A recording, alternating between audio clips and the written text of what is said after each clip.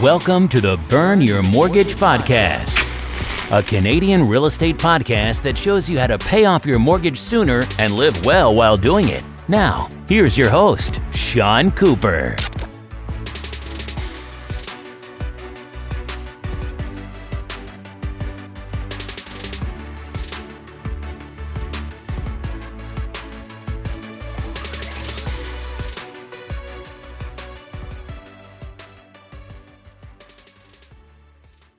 Welcome to the Burn Your Mortgage Podcast. I'm Sean Cooper, and it's great to be back for another episode.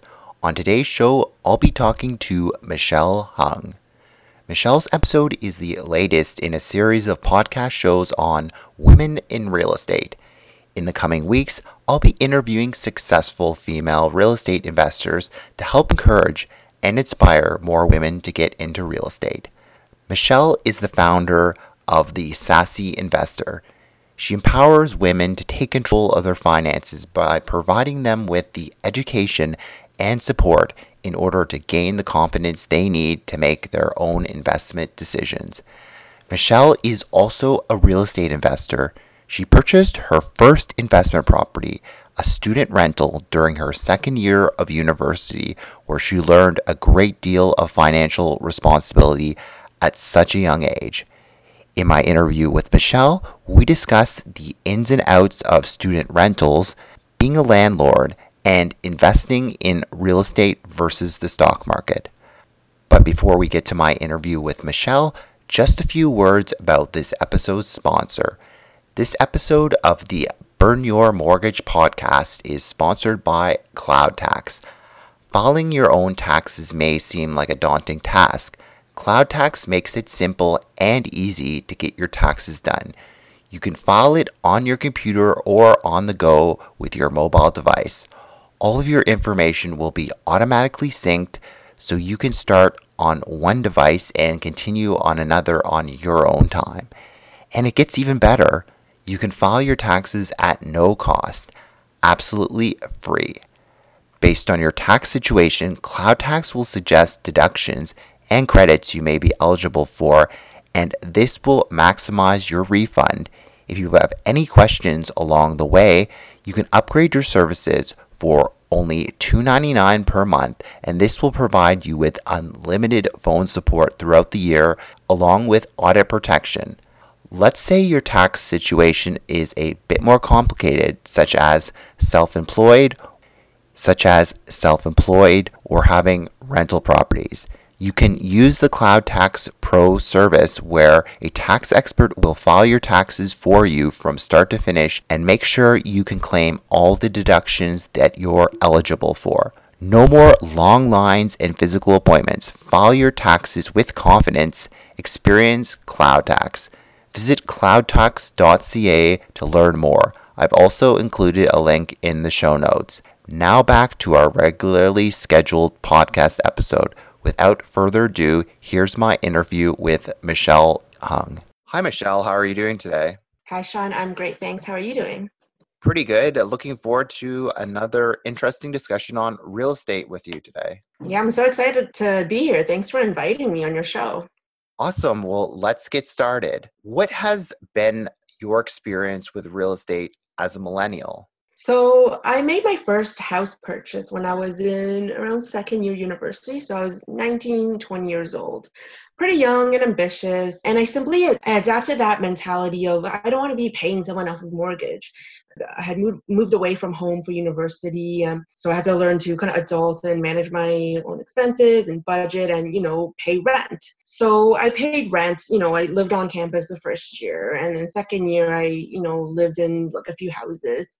And then I said, you know what? No, I don't think this is right for me. I think I could do a bit better. So I made a proposal to my parents asking if they can help me buy a house near my university I was attending. So I went to the University of Waterloo, just about an hour away from Toronto, outside of Toronto. And I pitched them on the idea that I can rent out, the rooms to students, I'll manage it, I'll collect the rent, maintain the property, and then after graduation, I can just sell it. So, my parents were obviously very generous enough to help me out. They were not rich by any means. They were just, some They were just middle-class people, immigrants, living in Markham, working hard.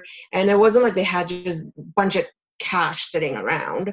So they had to go to the bank, and they told the bank that what they wanted to do, they wanted to help their daughter buy a student house in Waterloo, and they wanted to see if it was feasible. So what the bank proposed was that they take out a home equity line of credit against their current home they were living in to use as the deposit. So here's the thing though, back then, the house that I found that I wanted to live in was about $168,000. Okay, this was back in around 2003. Very affordable. It's actually unheard of today. It's like a dream now, right? Maybe in Windsor, Ontario, it's about. Yeah, exactly. And even so, it might even still be like a bit higher than that, right? But 168,000, and that was a bit on the higher end too. There were houses for like $130,000, but they were like a little bit run down. But I'm like, no, I don't want to live in any more run down homes. I want to live comfortably and clean, and then, you know, maintain a certain standard and make sure the tenants, my roommates that I brought on, have that, you know, like value the same thing, like clean homes and, you know, value their property, right? So we bought a house for $168,000, and the mortgage was about half of that because we used a home equity line of credit to put a deposit down, to put a down payment down. I worked the numbers out. The house is fairly new again, it was great condition, and I just did that for the next few years as a student. I rented it out. It wasn't easy, and here's the thing, because the housing market was starting to get saturated back then, right? It was nothing like today where there was just crazy demand anymore. Again, it's different times, and there were times where I struggled to fill the house because it was a bit further away from the university, and there were a lot of like condos going up around the schools. And people were catching on. They're like, oh, this thing about student housing, they can just pay, like, you know, we can collect rent, and it was affordable. Like land and houses were cheap, so like collecting rental income, it was like people were making great returns. But again, because there were so many buildings going up, it was sometimes I found it hard to fill the house with tenants. But yeah, I eventually sold the house in August 2008, just when the recession was starting, and I had one offer on the house. So again, very different times. There were no bidding wars, none of that. So I sat on the market for a few months, and, you know, I kind of struggled in that area too.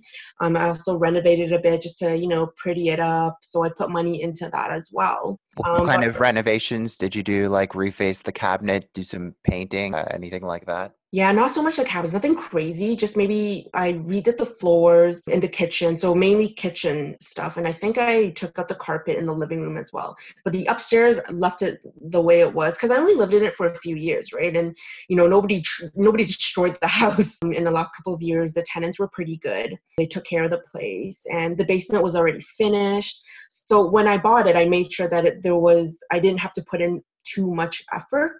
So that was really ideal. So it was just like, you know, a new painted every room, and the kitchen, redid the floors, put in a new stove, just little things like that. Nothing crazy. So yeah, that was basically my experience. And looking back, you know, like obviously I wish I hung on to it. But again, there was, you know, when it comes to real estate, there are the carrying costs, right? Like the time I was renovating the house, like nobody was living in it. So I had to fork over the money and pay the mortgage and whatever bills, like the taxes, all the things that come along with home ownership. So it's not exactly, you know, super easy money as people have made it out to be. And certainly not when times were like that. And I consider it like running your own business. You have to market it. I had to post the listings on my school rental board. I had to make sure that tenants were good, and, you know, I had to trust that they wouldn't trash it, to make sure like their checks don't bounce. Luckily, I didn't have any of those issues. But there was that one time the water tank broke during the week at night, and it just leaked all over the basement. So I had to tend to that during the week. Luckily, there were no exams or anything. It was just like a regular school night. Yeah, for me, I've seen so many crummy houses, and part of the reason why I wanted to buy my own house was because, you know, the places I rented previously were just absolute dumps. And, you know, I remember there was one place where I had to shower with flip-flops on every single day because I just refused to touch the tub with my bare feet. Wow. Well, that's quite an interesting journey to being a homeowner. And yeah, we'll definitely talk more about your experience as a landlord later on in a couple questions. But yeah, I'd be Mhm. curious to hear what else have you invested in besides real estate? Yeah, sure. Definitely the stock markets. Again, I was just going through, it wasn't a phase. It's just like when I was young, I was just like so ambitious. I was really into making money. I was into business. I got into stocks when I was a university student as well. I started reading about, Warren Buffett and Peter Lynch and investing in individual stocks. And of course, screwing up and making mistakes people would normally make if they don't educate themselves prior to investing. So yeah, like been invested in the stock market, still am invested in the stock markets. I think everyone needs to be. And they're certainly a lot easier to manage, that's for sure. Don't have to clean up after anyone. So great tying into the question about investing. Given that you've invested in both real estate and the stock markets, which one, in your opinion, is better, or rather, do you have a preference? Real estate and the stock markets, they're apples and oranges, right? They're very different. They're different types of investments. But I must say that everyone needs to be invested in the stock markets. And I'm not talking about, picking individual stocks and penny stocks and stuff like that. I mean, like if you want to, you can, assemble your own portfolio, choose like 10 stocks and diversify it yourself, assemble it yourself, or you can just do the bare minimum and invest in low cost index exchange traded funds or ETFs. I think that's a must for everyone. It's one of the easiest ways to make money, and that it's, the least labor intensive. You don't need huge upfront capital to do this. In fact, you can start even with, a few $100, right? And of course, the beauty about ETFs and stocks is, they are liquid. There are no carry-on costs associated with it. You can literally just let that money sit there and it'll grow over the long run. And, that's the key to being successful as an investor. It's patience and adapting a long-term mindset. If you're into real estate, and again, it's not for everyone, but if you really enjoy, having your own type of, business, and you're willing to, put in the work and, be a good landlord. There are a lot of like crummy landlords out there, but if you be a good one and develop a good relationship with your tenants, I think there are, huge gains and huge returns to be made with that, provided, you pick a good property. And it's just like picking a stock, right? You got to make sure you pick a good one and the numbers work. But there's certainly a lot of merits to that, and it will pay off huge with, again, patience and with a lot of, care. And I think really more importantly, building like good relationships with tenants, because, you're trusting them to take care of your property. They're living in it, and it is an agreement, right? You're providing a service or product and they're paying you. So, treat it like any other type of business relationship. Exactly. And tying into that, you mentioned earlier that you were a landlord when you had your student housing property in Waterloo. So could you tell me what you liked most about being a landlord, and perhaps one of the less glamorous things as well? Of course. Now, being a landlord at such a young age, I guess I felt like I was adulting and, having that ownership of this, big asset at such a young age, I thought it was great. And of course, collecting rent, making money on top of not having to pay rent as a student, that Ta- was fantastic. Taking checks to the bank, right? Exactly. I was like, yes, depositing money. I'm not as broke as, some other students. But yeah, it was fantastic. And of course, it came with a lot of work. And, probably the worst thing was, the thing with student housing is that there's a lot of turnover. And, I had to hustle. I had to, put up listings. I had to show people the house. So, my schedule, when the leases were up, it's like, okay, I gotta fill the house for the next year.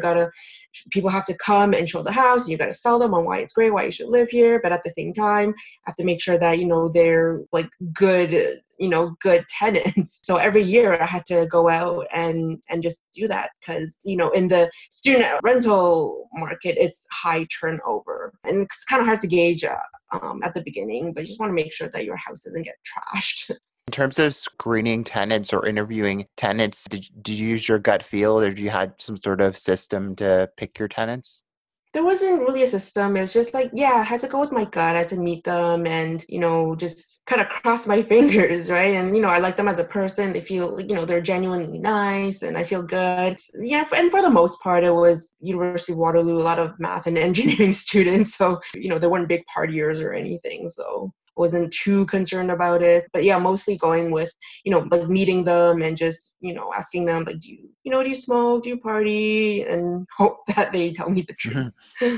Yeah, and certainly on the theme, I mean, student housing is just one of the ways to invest and be a landlord in real estate. I mean, you could rent out your property long term or even decide to rent out a spare bedroom on a service like Airbnb. So there's certainly all different ways to invest in real estate. And if you don't want to be as hands-on as Airbnb or student housing, then there you could rent out your place long term. And I've had my tenants for almost 5 years now, so certainly I speak with them on occasions and take care of repairs and stuff like that. But for the most part, I'd like to say it's a passive investment. So yeah, there's certainly all different ways to invest in real estate if you don't want to be super hands on, and you can even outsource it to a property manager if you really don't want to have much to do with it. So.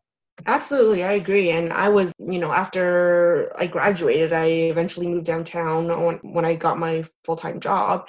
And I was a tenant for about 6 years, like same place, took care of the place, had a good relationship with the landlord. And that was it. It was easy money for them. It was just paid all our rent on time. And if there were any issues, they would tend to it. And that was it. It was a good relationship. And I definitely enjoyed it. They didn't raise rent on me for 6 years, which is fantastic. And yeah, and I was just in the heart of like downtown Toronto. So definitely has its merits.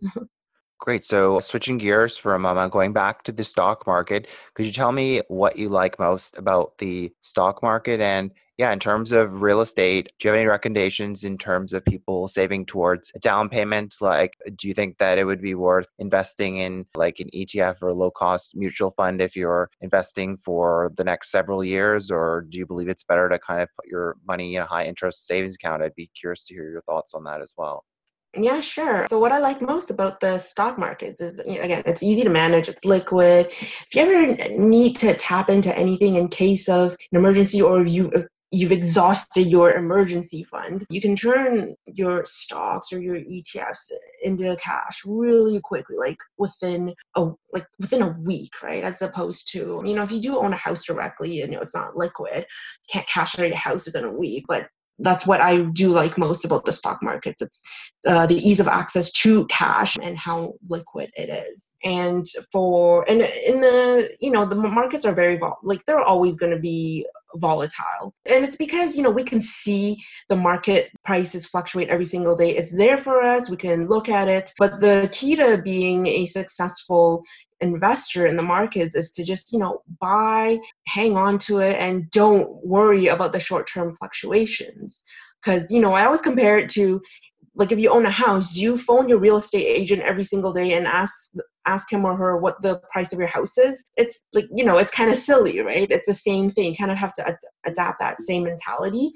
The thing is, like, for stock prices, the prices are there for you to see every single day. So people do get tempted to see, oh, how is my portfolio doing? And you see those gains or losses. And yeah, like if you are saving for something, if you're looking to make, a big purchase, like a down payment in the next few years, definitely put it in a high interest savings account. You don't want to be investing that money in the stock markets because, again, time is your best friend. Slow and steady wins the race if you want to become a successful investor. So you need a lot of time, like 5, 10 plus years, to allow for that money to grow. The markets, they fluctuate in the short term and the medium term, but there are some like significant returns to be made if you adopt a long-term mentality and just hang on to it.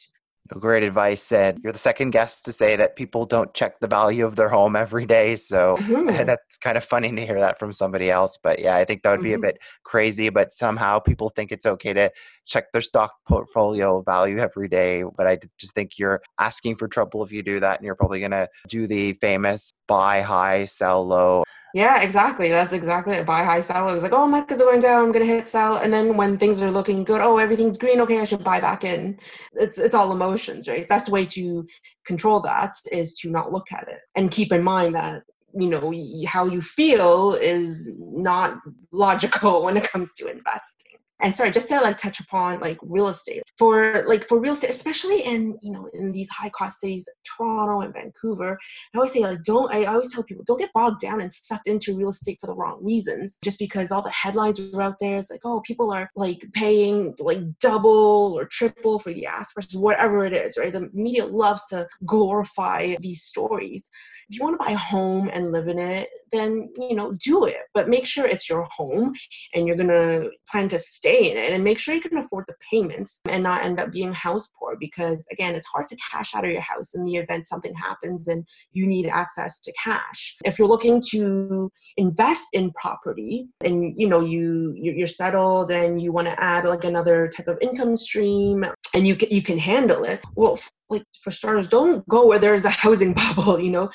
I always say like Toronto, Vancouver, like there's so many other places outside of Toronto and Vancouver. These are not the only places out there. Yes, it'll require you to do a little bit of travel or put some effort in, but that's what it takes, right? If you're going to do that, it's essentially a business and you have to treat it like so. It's not just like a piggy bank where just because you're seeing all this glamorous stuff on HGTV, it's like, oh, flipping houses is so easy, just renovate and get like make $100,000 in gains. Like, no, that's not reality. It's TV, right? There's so much more work involved. And it's not just, okay, I'm just going to collect rent every month. No, there's a lot of work involved. And, if you do it right, you do your due diligence, the returns can be significant, especially when you can land on a property where, you paid a reasonable price and you can manage the mortgage and the rent that you collect from tenants, and you can actually earn like some really good passive income on a monthly basis. You just have to wait. Like there's so many times where I told my friends I were trying to buy a house in Toronto, and they were obviously very upset. They're like, oh, I can't get, like I've been in so many bidding wars, I can't get a place. And then all of a sudden, the headlines stop coming in, and the market's kind of cooling. And then I asked them, I'm like, so what happened? So yeah, the markets are cooling. I'm like, yeah, well, prices are kind of slowing a bit. Kind of look now, not when everything was going crazy and everyone was driving up the prices, right? Being patient and waiting for, things to slow and making sure it's on your own terms, right? Because the last thing you need is to buy like $1 million property and you're strapped to that for the next 30 years. You gotta be, again, like our emotions they're not logical at all. So you have to control that and make sure that this will work out for you in the long term. You have your own interests at heart, and you're not caving into media frenzy and like bidding wars, because that can be very dangerous later on. Yeah, all great advice. And before we finish the interview, did you have any final pieces of advice for anyone looking to invest in real estate or the stock market? Well, for the stock market, start as soon as possible, adopt a long-term mindset, like 10 plus years, and leave it alone. You're not trading, you're not looking at it on a day-to-day basis. You're buying and holding onto it for the long term. And you can definitely do this yourself.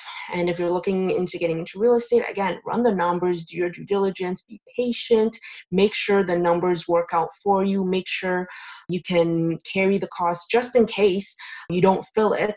And make sure it works out in your best interest and that you're not too cash strapped. So having like a set of funds just in case something comes up, like there's an emergency with the property, right? There's a lot of like maintenance involved when it comes to houses, like a water heater could break, like something could happen to the roof. Those costs, make sure those things are covered.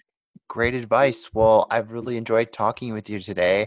It's been great having you on the show. Before I let you go, is there anything of interest that you're working on that you'd like to share with our listeners? Awesome. Thanks. Yeah, I'm about to release my book titled The Sassy Investor, and it will be available online on Amazon, Chapters, and Barnes & Noble. And it's, a first of its kind, very colorful investment book that, teaches you how to invest in the stock market. So be sure to grab a copy of that. And if you want to follow me, I am very active on Instagram. My handle is @TheSassyInvestor, and you can also join my Facebook group. Also, Ben, I got a sneak peek of Michelle's book, and I have to say that the pictures are very colorful and hand-drawn, and it's probably the nicest illustrations that I've seen in a personal finance book. So even if you're not into personal finance, just check it out for the illustrations. But yeah, it's a great book, and I strongly encourage you to check it out.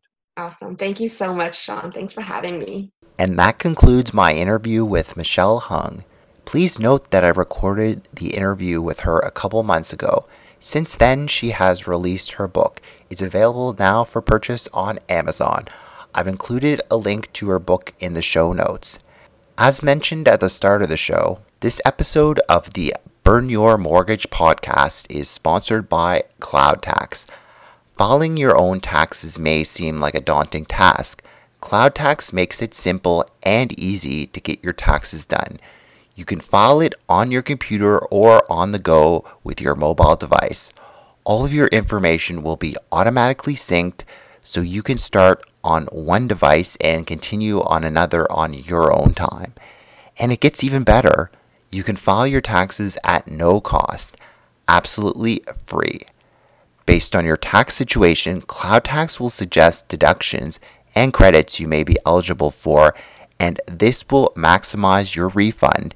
If you have any questions along the way, you can upgrade your services for only $2.99 per month, and this will provide you with unlimited phone support throughout the year, along with audit protection. Let's say your tax situation is a bit more complicated, such as self-employed or having rental properties.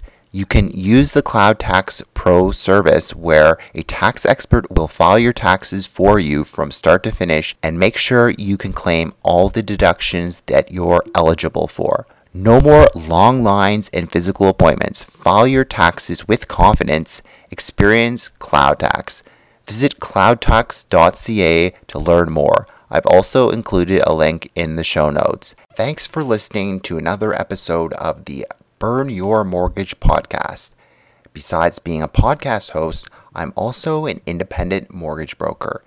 If you or anyone you know, family, friends, coworkers, or neighbors could ever use any unbiased mortgage advice or second opinion, feel free to reach out.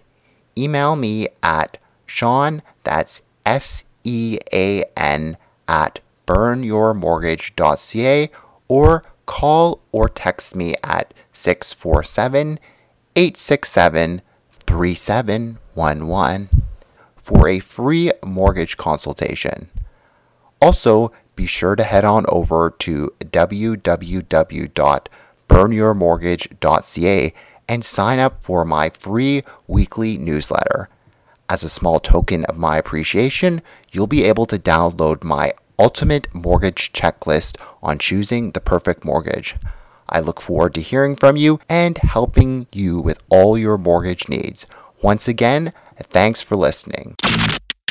You've been listening to the Burn Your Mortgage podcast. Don't forget to subscribe on iTunes and leave a rating. Until next time, happy mortgage burning.